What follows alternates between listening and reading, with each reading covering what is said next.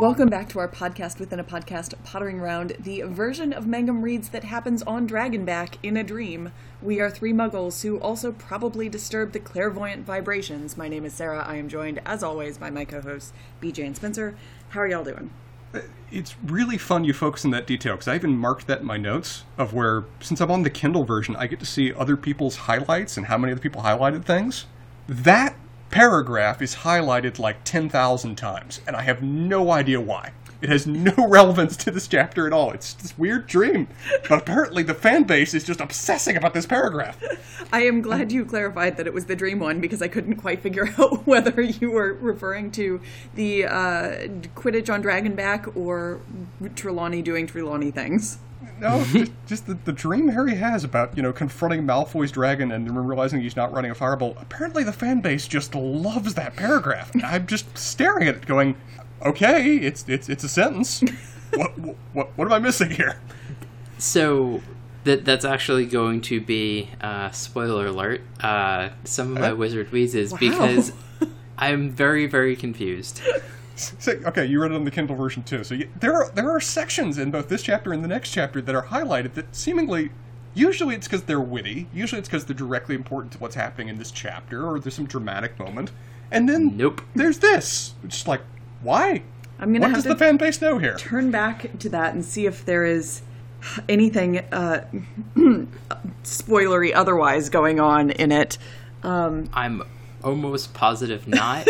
I just wonder if somebody had this book as a, 9th grade English class, and there was something interesting in the English or something like that they wanted to highlight, and so all of the kids then have highlighted versions there. Maybe.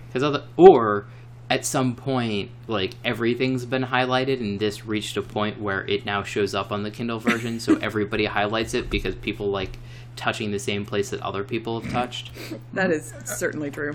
I was very much pondering similar theories, but I was also kind of going to ask you, Sarah, my question, but I'll just ask you now. Is there a Harry Potter quote of the day fan base or something? Like this just happened to be one random quote of the day when the books were exceptionally popular, and so just everybody marked it? I don't know. I don't know. I don't know about that, but I am trying to find I am trying to find that place again to see if there is anything going on with it. But in the meantime, we do have some segments that we do here. Sometimes out of order, apparently. I'm trying to get us back on the track. We get too excited. I feel like now I feel like Madam Pence trying to get everyone to shut up in the library. Good luck with that. It has not worked thus far. But we do have a rapid-fire recap that we do that has some convoluted rules attached to it these days. We have BJ's Wizard Wheezes, which we have gotten a preview of. We have newbies notes from Spencer and increasingly from BJ as well. We have house points that we award, and then there are questions. All right. So with the new rules, I get to set some amount of time that I think you can summarize this chapter in. Yes. You make some sort of bet as to whether or not that'll actually happen, what you think your time is, and all sorts of things that Spencer just finagles out of the air, like a Patronus that may or may not have completely formed. For this chapter, since pretty much all of it is really bad sports casting, I'm going to say 1:45. Okay. All right. I am going to make a bet on how long this is going to take me. I'm going to try to get it under 1:45 because that is how the game is played. But my guess is actually going to be 1:46. Okay. So you've got a range around that to make it work. Yes. That might be the most Ravenclaw thing that you've ever done. She's hedging her bets here. So I get plus or minus 3 seconds, right, to have made that bet. Oh my God, I did these notes this morning and I don't know what's going on in them, but we will try. Sarah, I'm going to remind you at any point that this is a voluntary exercise that you can just choose to stop participating with at any time. I know, I've done this to myself. This is your personality. You've been given a challenge, and you're pissed off about it, but you're going to beat the damn thing. The Ravenclaw brand, it's going strong. Yes, it is strong in this one. Okay. Spencer, are you ready? The giant novelty stopwatch is ready to go and thoroughly amused. At your pleasure. Wait, it's getting more human-like characteristics as we go on. It is gaining animation as a result of your rage. Well, this is also a very sort of Hogwarts thing to be happening. Yes. So in a tear-stained note, Hagrid tells them that Buckbeak has lost his hearing and is set to be executed. Ron has promised to help with the appeal, and Hermione is ecstatic. But Hagrid is just explaining why he believes the committee is against him when Malfoy catches sight of him, opens his big mouth, and earns a smack and a threat from Hermione, who has therefore won the undying approval of Harry and Ron. But by the time they get to learn cheering charms, Hermione isn't there and doesn't show up the whole class. They eventually find her passed out over an arithmancy book, and she's distraught at having missed the lesson, but cagey on how it happened. In divination, they're starting crystal balls, and Hermione is not having any of Trelawney's nonsense. In fact, Trelawney suggests that Hermione's mind is hopelessly mundane, and Hermione quits the class, thus fulfilling Trelawney's, quote, prophecy that someone would leave them forever at Easter. But hey-ho, the Quidditch final is drawing nearer. Over the holiday, Ron takes over Buckbeak's appeal, Hermione works around the clock, and Harry tries to survive Quidditch practice. Wood is trying to drill into his head that he must not catch the snitch until they're over 50 points ahead. Given that the final is Gryffindor versus Slytherin, tensions are high, and Harry gets a sort of honor guard around him at all times. After a very restless night, Harry stares out over the grounds to see Crookshanks having a confab with a giant, shaggy, black dog. Ron does not care at that hour. Back to the Quidditch pitch, and Wood is too emotional to even give a pep talk. It is a very dirty game, as Lee Jordan is quick to point out. Heads are seized, chasers are crashed into, Wood is attacked, and when Harry and Malfoy catch sight of the snitch, Malfoy just decides to grab Harry's broom. Finally, after Harry clears the way as a human bowling ball, Gryffindor is up enough, but Malfoy's already after the snitch. Harry makes a beeline, beats him to it, and Gryffindor have won the House Cup. You did it. You did it. 10 points for you. You did it. I did with it? 1 second. Not only did you get within the goal, you made it within 1 second. You made it just within your bet. 1 second. Bravo. That is so exciting. 10 points for you. You're not only back on the board, you're on the board in style. Oh, thank you. All right. Today is a good day, guys. Well done, Sarah. Every Ravenclaw thing in me is happy in this moment. So It was entirely because you had that one brief moment where you said sorry. You got the extra second you needed. Otherwise, you would have been too low. Oh no! So I was right at like 143, 144. Yes. Whew. Yes. Okay. All right. Well, anyway, beat that with a stick, BJ. What are you wheezing about? Well, I have a number of things. As we sort of previewed at the beginning of the episode, the highlighting and what ends up being in the everybody is highlighted in the Kindle is interesting. It's so weird. I have it if you would like. Yes. Okay, please. I don't, but I'm gonna need you to tell me exactly where it ends. So then he dreamed that Malfoy and the rest of the Slytherin team arrived for the match riding dragons. He was flying at breakneck speed, trying to avoid a spurt of flames from Malfoy's steed's mouth when he realized he had forgotten his firebolt. He fell through the air and woke with a start. Mm-hmm. Yep, so that's essentially it, and amusingly, it seems to start with when. And so my sort of theory is that maybe the double possessive of Malfoy's steed's mouth was an English teacher's, like, we should look at this, and, it's a weird thing. But sort of everything else about it, maybe it's like he fell through the air and woke with a start, is people like, oh, when dreams you fall and wake up, and that's super normal. There's got to be something. Yeah, because I was confused when you both first brought this up. I assumed that it would also encompass the first sentence of the next paragraph, which is, it was a few seconds before Harry remembered that the match hadn't taken place yet, that he was safe in bed, and that the Slytherin team definitely wouldn't be allowed to play on dragons. And, like, that is a very Harry Potter sentence, and also quite funny. So it would make sense if that were included in it, but it sounds like it's not. No. Yeah. No. That's not going to do it. It is half a sentence and then a sentence. I mean, I almost just wonder if this is some kind of elaborate internet prank of where 1,000 people online highlighted this, and now everyone since has been highlighting it so they could ask questions of their friends about why it's highlighted. which worked on me. It's totally highlighted my book. You now. are the problem, Spencer. In so many ways. And it's not even a spot where the English differs from the American version. Yeah. Which I could also see being in somewhat random spots. Yeah, but there would be nothing to differentiate that here. Exactly. It's a real mystery. As we're wont to have. So I have another wheeze about the authorship, or the narration, of how this goes on, where we have never in anyone's memory had a match approached in such a highly charged atmosphere, which just seems like a very odd way to go about things when we have a third-person, semi-omniscient narrator. Because, I mean, maybe Dumbledore just doesn't remember anything, and so we've had a lot of memory charms, and so ever since last year, when there was a highly anticipated Quidditch match, no one remembers anything, so it doesn't matter.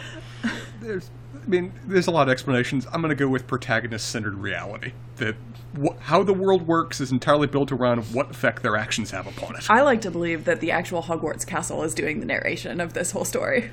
Oh, that'd be adorable. Okay, yeah, new favorite theory.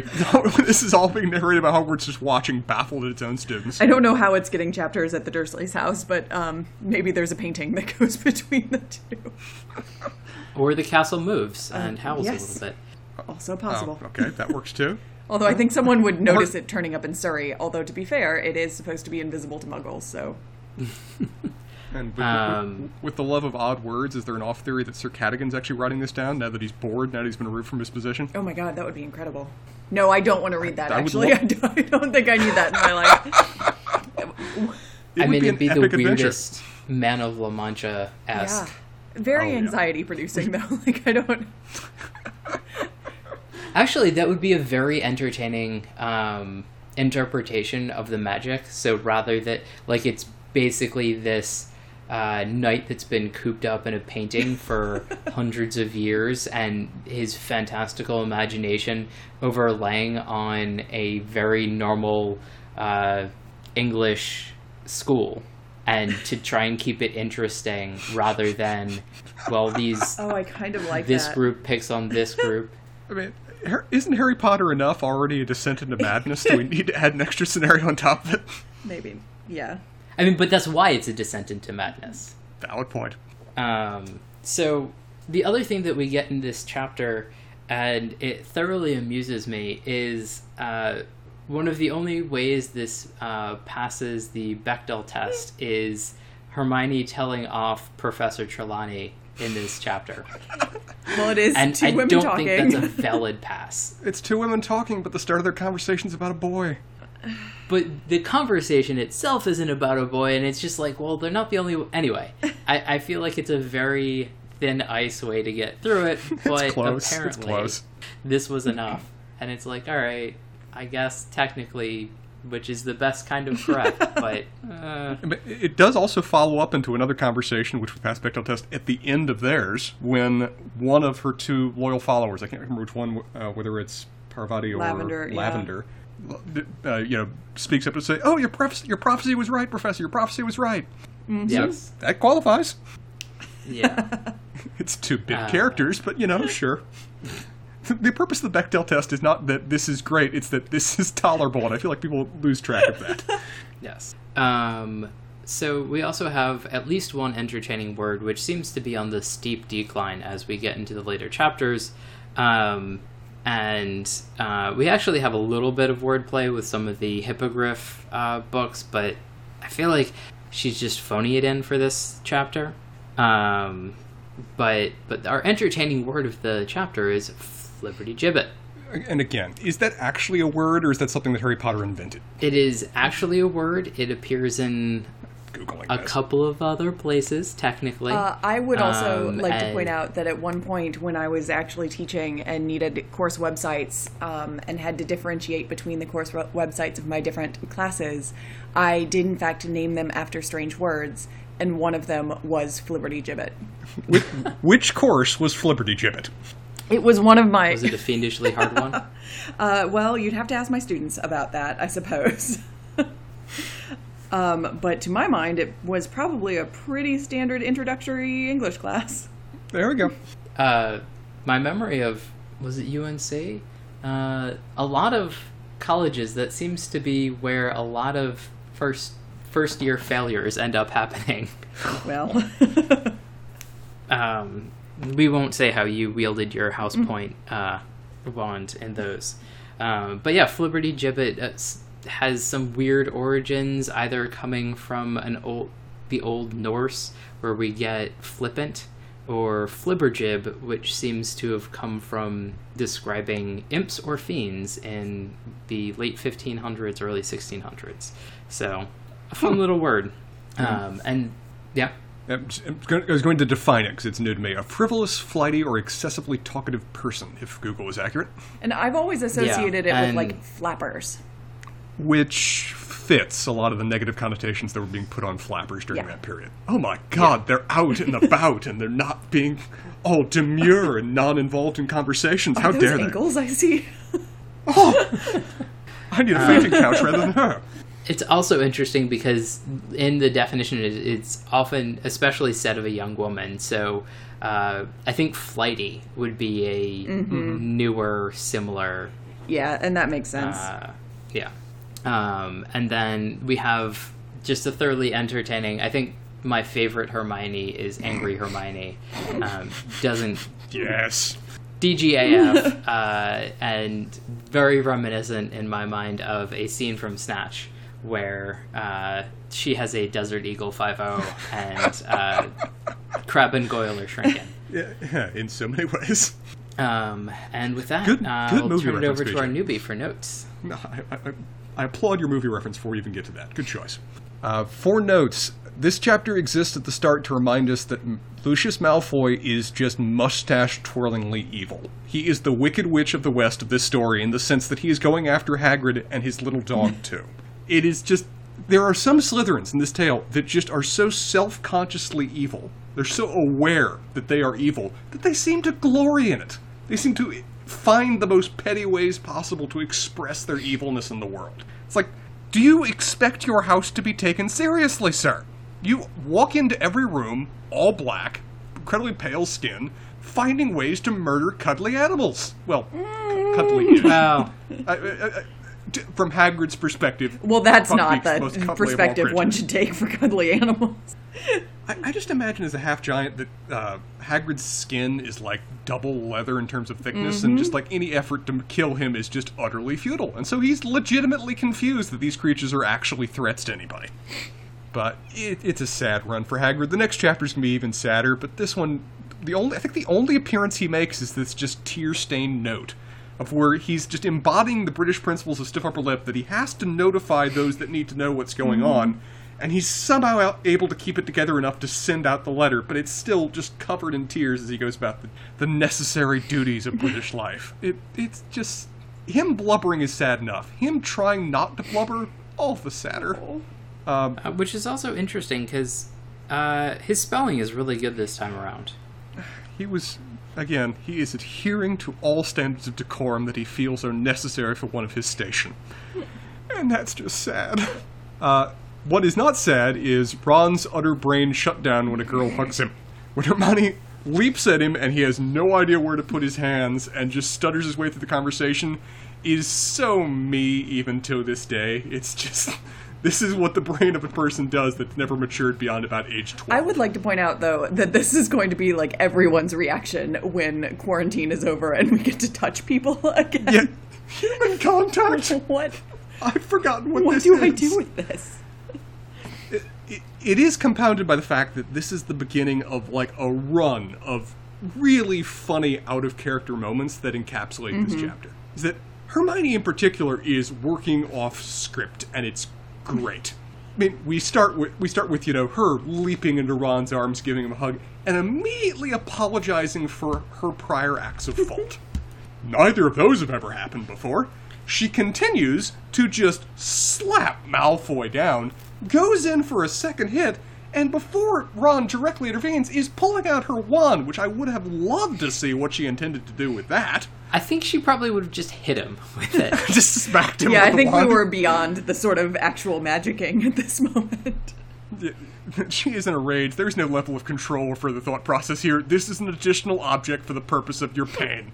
We go from there to Ron volunteering to study and, engage in outside class research, and then actually doing it. Willingly and voluntarily. Like, really committing to the purpose.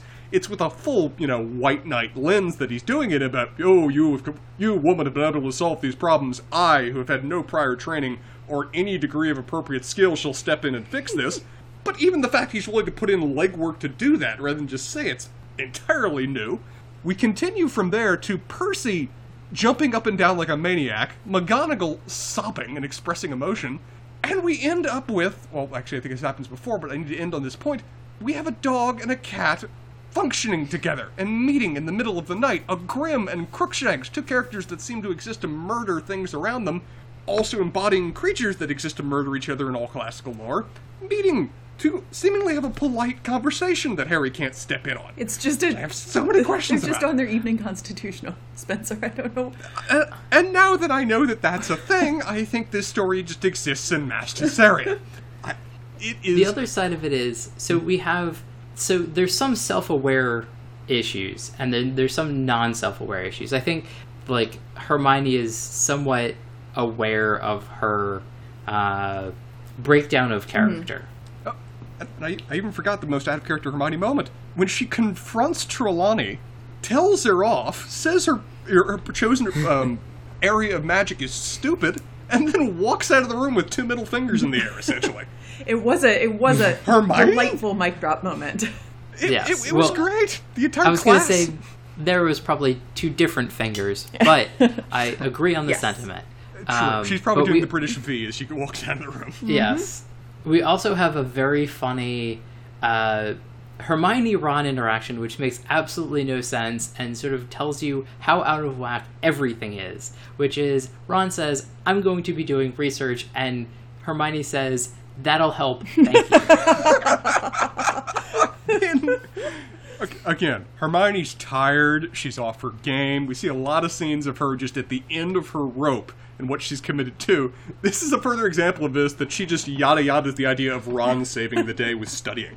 Yeah, and it's just sort of an interesting way to have approached all of this, especially from a writing perspective. It's either a very good grasp of Ron as a character having no idea what's going on with the things that he can do, which just doesn't seem right in terms of him deciding to do more research to try and help Hagrid, as opposed to helping Hagrid be less Hagrid-y and try and actually be functional for the appeal.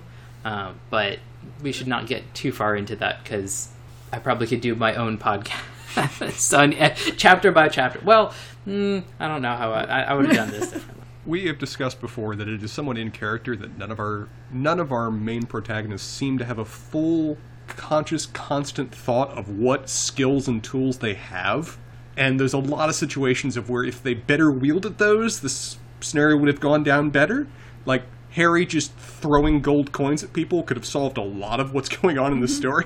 He has those. He has the means. And Ron making use of the fact his dad is apparently a very senior government agent, who seems to have, as we will get more evidence of this later, but while his position is not respected, he seems to have a lot of sway with people. Yeah.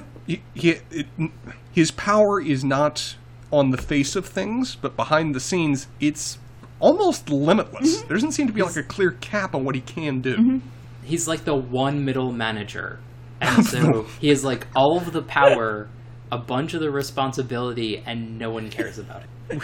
We're going to talk about an example of that next chapter, where I feel like there are nowhere near enough government officials to be running this world, given their active involvement in the little minutiae of shit.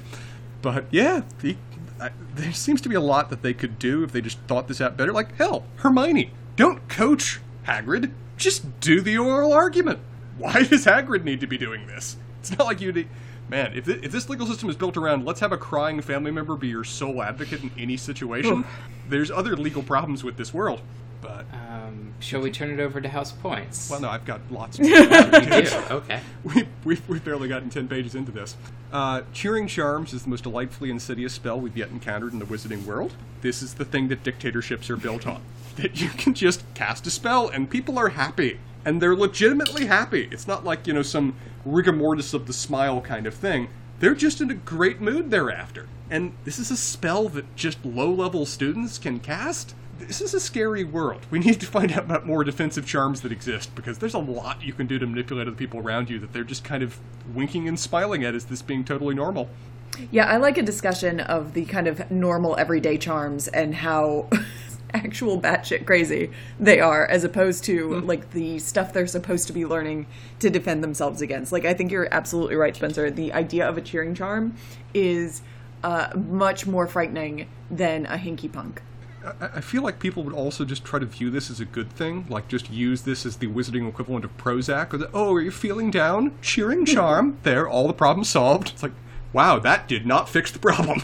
That also sort of insinuates that we are teaching 13-year-olds pharmacology. Again, would not put it past them. They're not learning basic math and reading comprehension. Why not just skip to pharmacy school? Let's see how that goes. This chapter continues to delay Hermione revealing her secret, which they've now taunted us with this, 9 chapters in a row. Maybe even more. I've lost track how long they've just been pointing out, not without any degree of opaqueness, that, haha, there is a secret and it's not being told to you. That's all in good time, Spencer. All in good time. I'm not a patient person. You all know this about me, and this is playing with me way too much. Well, as indicated by the chapter title, Hermione's Secret, it is coming. You guys have told me long since not to read chapter titles or the internet or forum blog. I've really divorced myself from a lot of the world as a result of trying to go through these books to avoid spoilers. It's hard. Which is kind of funny because, the chapters are just listed in the front of the book, and so... Very easy for you to just... But don't do that, please. No, as we see at the beginning of the next chapter, even the chapter images are spoilers. These books are built around spoiling my fun. Well, I wonder if it's not just you might have forgotten what's been going on, so I'm going to give you every benefit that you possibly could. I understand the actual target audience of this may benefit from that to a certain degree. But the target audience at this point is 13 or 14. I had object permanence at that age. I was capable of remembering something you didn't have to remind me of every single chapter. Fair enough. But apparently people that lack object permanence, professors in this world. In the sense that Harry apparently somehow dodged a Snape punishment by being walked out of the room before the punishment was completed. It's like, do punishments in the Wizarding World Professors only work to the degree you're able to complete the punishment before they walk out of your view? I mean, they're very definitely T-Rexes. There's nothing in the text of the book that doesn't say that professors, as soon as they, employ the job, they become a T-Rex, and so if you don't move or they don't see you, they don't know that you're there. I like the idea now of McGonagall turning not from a human into a cat, but from a T-Rex into a cat. Okay, so I'm able to work with this. All the physical descriptions are just of their, what's the word, animatus? What? I'm losing track of that spell that lets you turn into animatus. Oh, animagi? Thank you. They're all animagi, and that they're actually T-Rexes that have made themselves look human. And certain aspects of their, character and personality still have to bleed through. It makes the image of glasses on the end of their nose much more entertaining. Oh, man, I now have a new favorite theory. I know, and McGonagall walks around in a flannel cap sometimes, which is delightful. Okay. If you've seen dinosaurs... Yes, this is true. Yeah.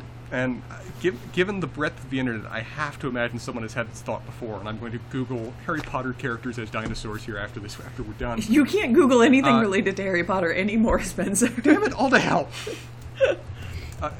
It possibly explains a lot of the frustration of Snape as a character. It's that if he legitimately can't punish people if they are walked away from him before he's done, the amount of planning that guy has to go into to punish Harry Potter must just be getting very, very low. Because it's not the first time this has happened of where someone shows up and Snape is interrupted and Harry escapes punishment. If this continues happening, Snape may just finally snap and murder Harry before this story is done. I am doing the Googling for you, Spencer. You will you will be either very, very excited or very, very disappointed, and probably an equal combination of the two once you Google Harry Potter Dinosaur. Well, so I am putting in Harry Potter Dinosaur, but what pops up is Harry Potter Dinosaur Animagus fiction, fan fiction. Oh. The Dino-Born Wizard, Okay. Chapter 1. A Harry Potter and Jurassic Park crossover fanfic. Oh my god, you have a very different Google than I do. And We're learning about search histories here. did you... Wait, so you put in Harry Potter Dinosaur and that's I it? put in Harry Potter Dinosaur, and then it auto-populated Harry Potter Dinosaur Animagus fanfiction. Okay.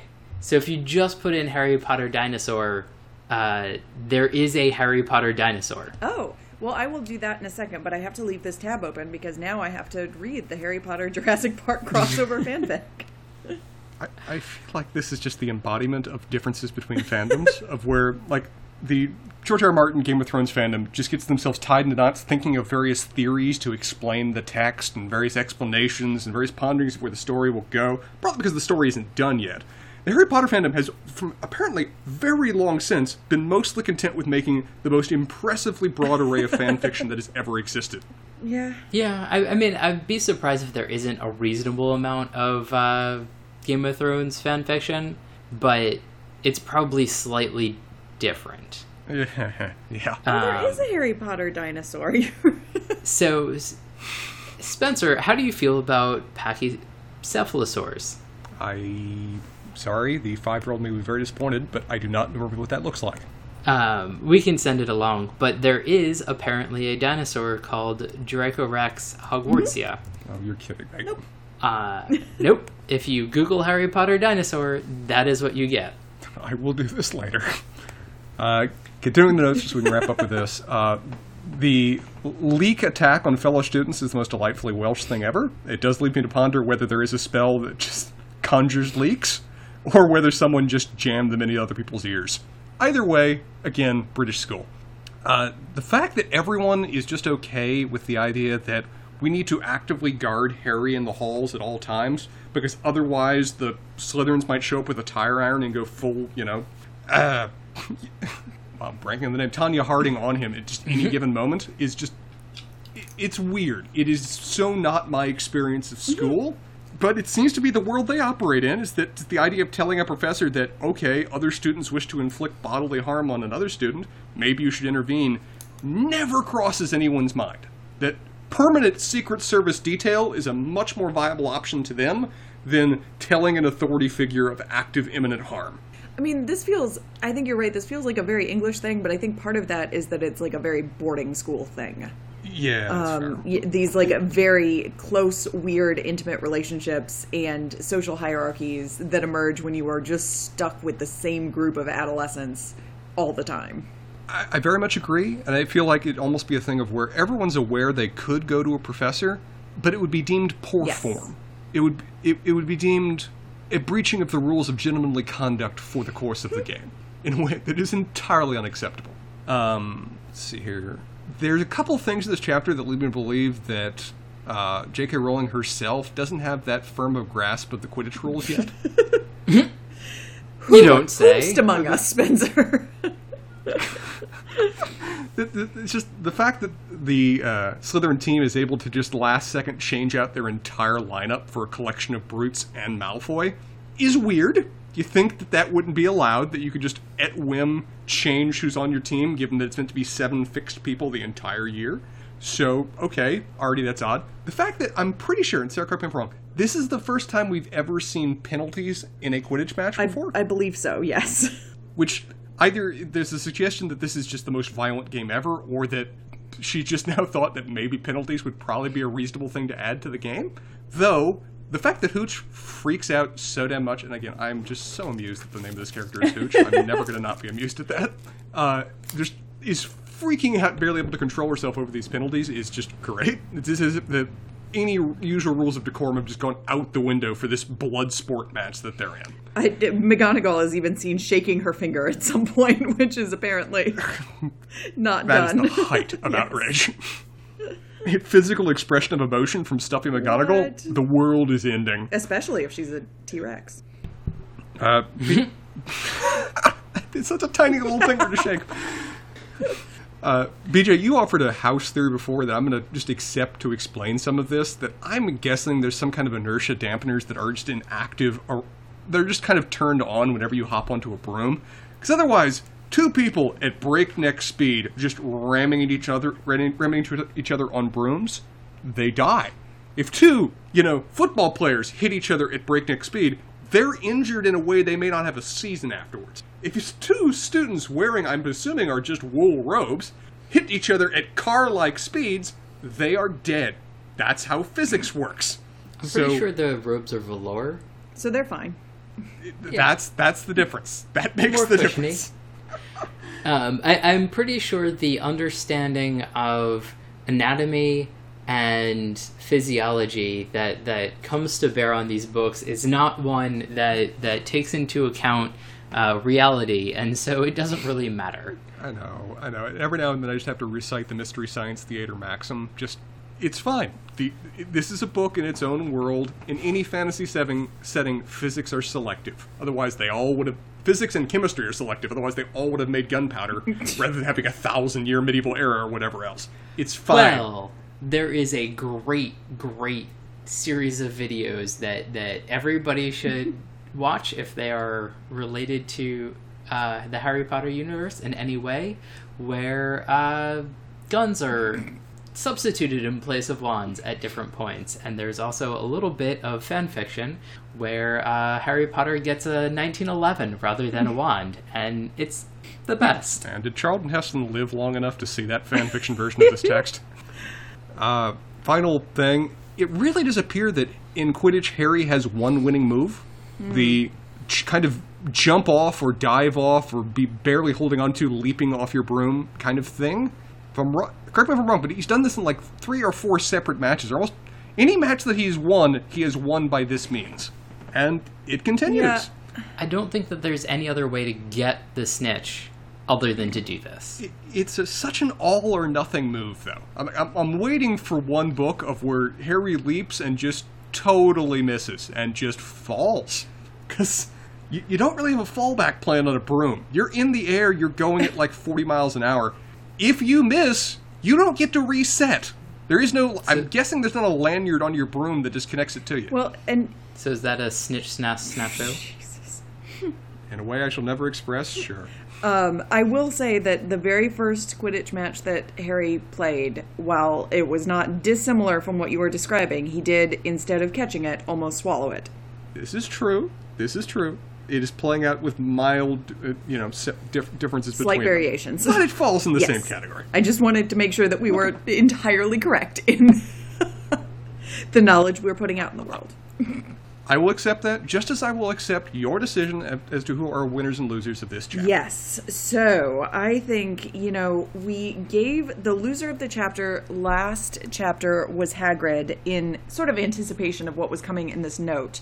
But as you pointed out, we have not physically seen Hagrid in this chapter.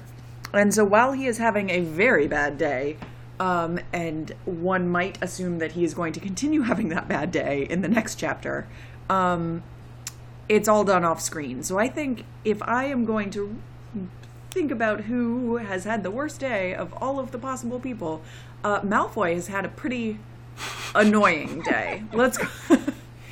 It has been irritating. He is unsuccessful in being terrible to other people, and therefore he is the loser. Bad for him, yes. He has... go ahead, Spencer. It's like, I agree. Hagrid had a very bad day, but it's off screen. But Hagrid had a bad day for anyone. Yes. Malfoy had a particularly bad day for Malfoy. Yes. He has had a bad day in particularly Malfoy ways. Harry did not get punished in the way he thought he was supposed to. He got not only smacked, but embarrassed by Hermione. He has not been able to adequately, I suppose, penetrate Harry's honor guard in the lead up to this match. And he has, in fact, lost this match. And therefore lost the Quidditch Cup for the year. So I'm not great. Yeah, and it's really on him, too. This match really highlights that Malfoy is only on this team due to nepotism. It's not like he has any particular skill. Harry is just flying circles around him. Harry is able to win any time and is delaying do so because they need that 60-point margin. So, is it really nepotism? Or is it more just like he's a rich snot? Okay, Sarah, remind me of this. Did not his dad buy the current brooms the team is using? He did, yes. And with a sort of implication that the only reason Draco got the spot as Seeker, okay, is because Daddy chipped in a lot of cash to the team. That is correct, yes. So I thought it was that, like, to help the team win rather than. Well, he wasn't him on the being Seeker, team, but yeah, he wasn't on the team before that. right. It could also, again, fitting into the fact that these books are oh so very British, it could just be the fact that he has enough parentage that he just gets the position if he asks for it. That is unclear. Yeah, so I guess that is kind of nepotistic, yeah. It's a uniquely aristocratic style of nepotism. They wouldn't view it as nepotism. It's that they're entitled. Yeah. Yeah. And if there's one word that very well describes Malfoy. Yes. Yeah. So as far as winner of the chapter goes, I mean, I think we have to give it to Harry, right? Yeah. In a way that just scares me for the next chapters. Yeah. So, like, I can't remember, but I get this feeling that when Harry has a good day, Malfoy has a bad day, and vice versa, and they seem to go in pairs, and I am hoping that will change as the books go on, because it's kind of like Malfoy's a little shit, but he's not like the bad.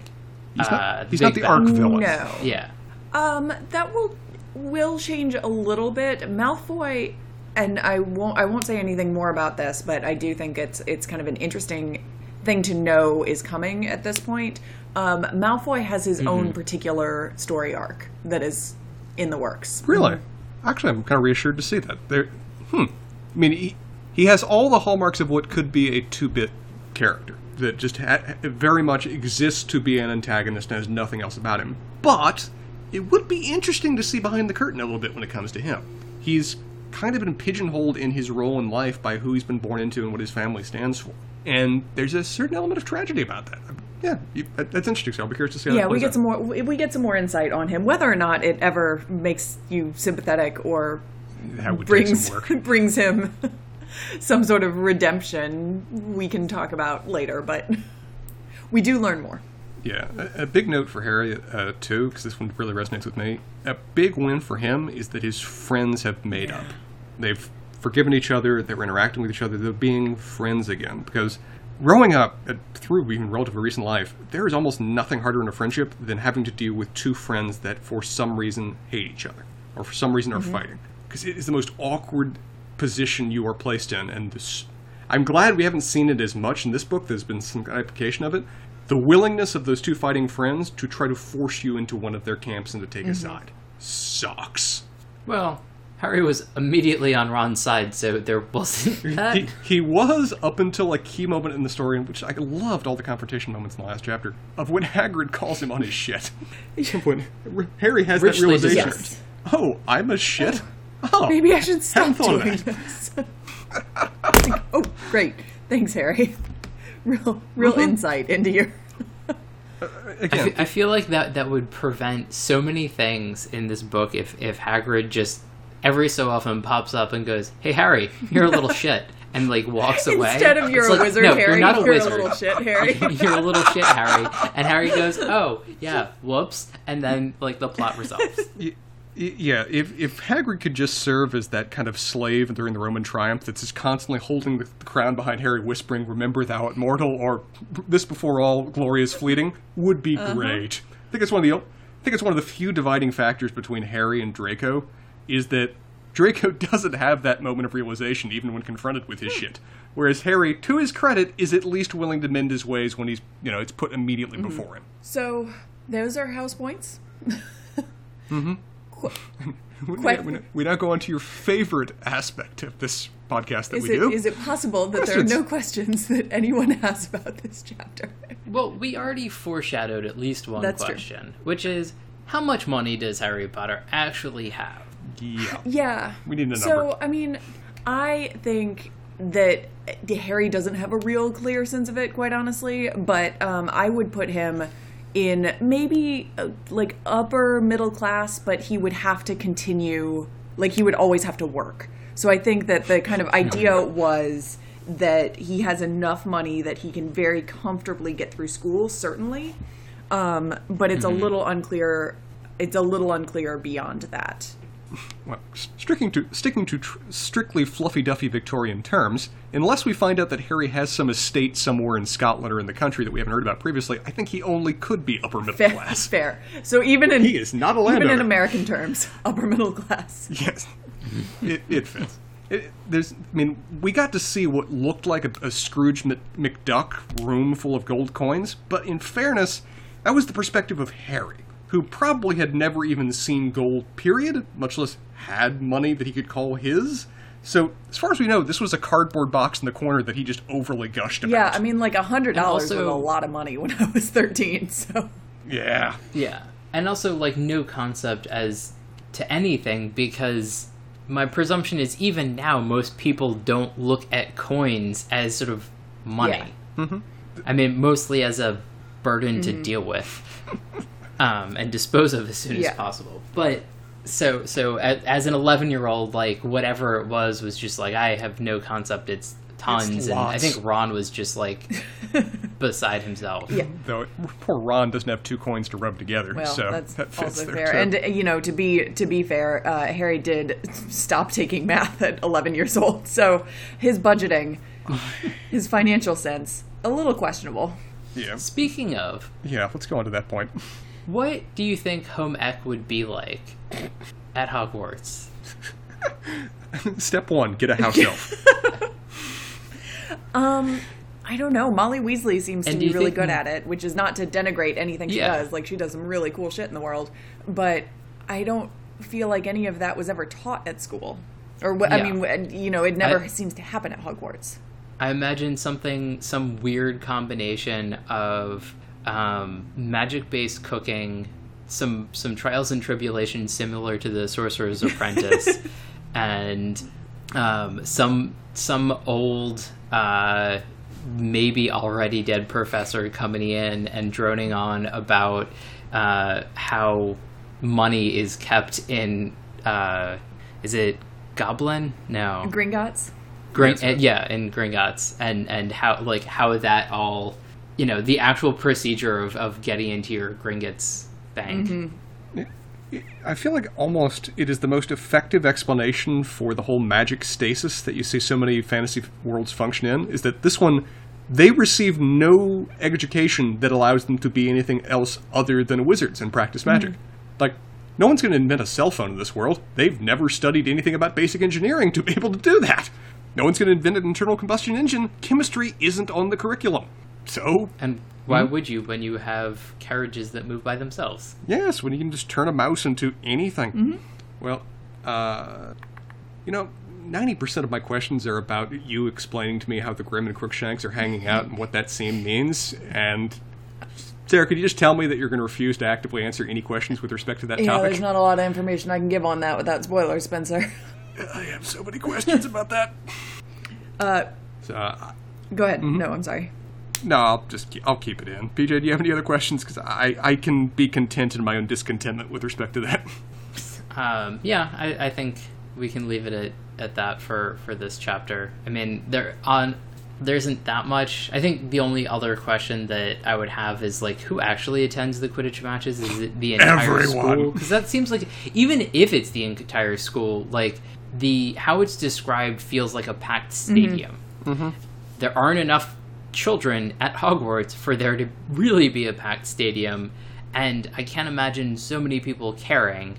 Well, and this is interesting because there is, I think that this is another one of those moments where the movies actually do a pretty good job with, like, what the Quidditch pitch looks like and how it's set up. And so the stands, if I'm remembering correctly, like, the stands are all elevated at, like, essentially the level of play.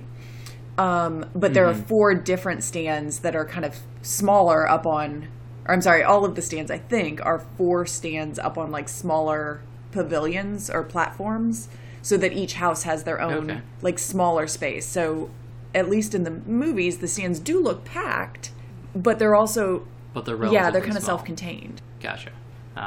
And it also very much amuses me how, I guess, my image of the people that are actually reading this are not very into sports, but how very sport-like Quidditch is, and how into it basically every reader of Harry Potter seems actually to get. is. Yeah.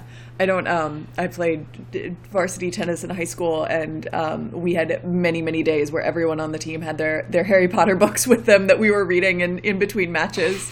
And my doubles partner and I had to play other tournaments during the summer, which is when the release dates for the book were. And so we would go to the midnight release and then have to be like playing our 7 o'clock tournament the next day and just like willing matches to be over so that we could get some downtime and read the book. Did you ever shout Leviosa after an ace?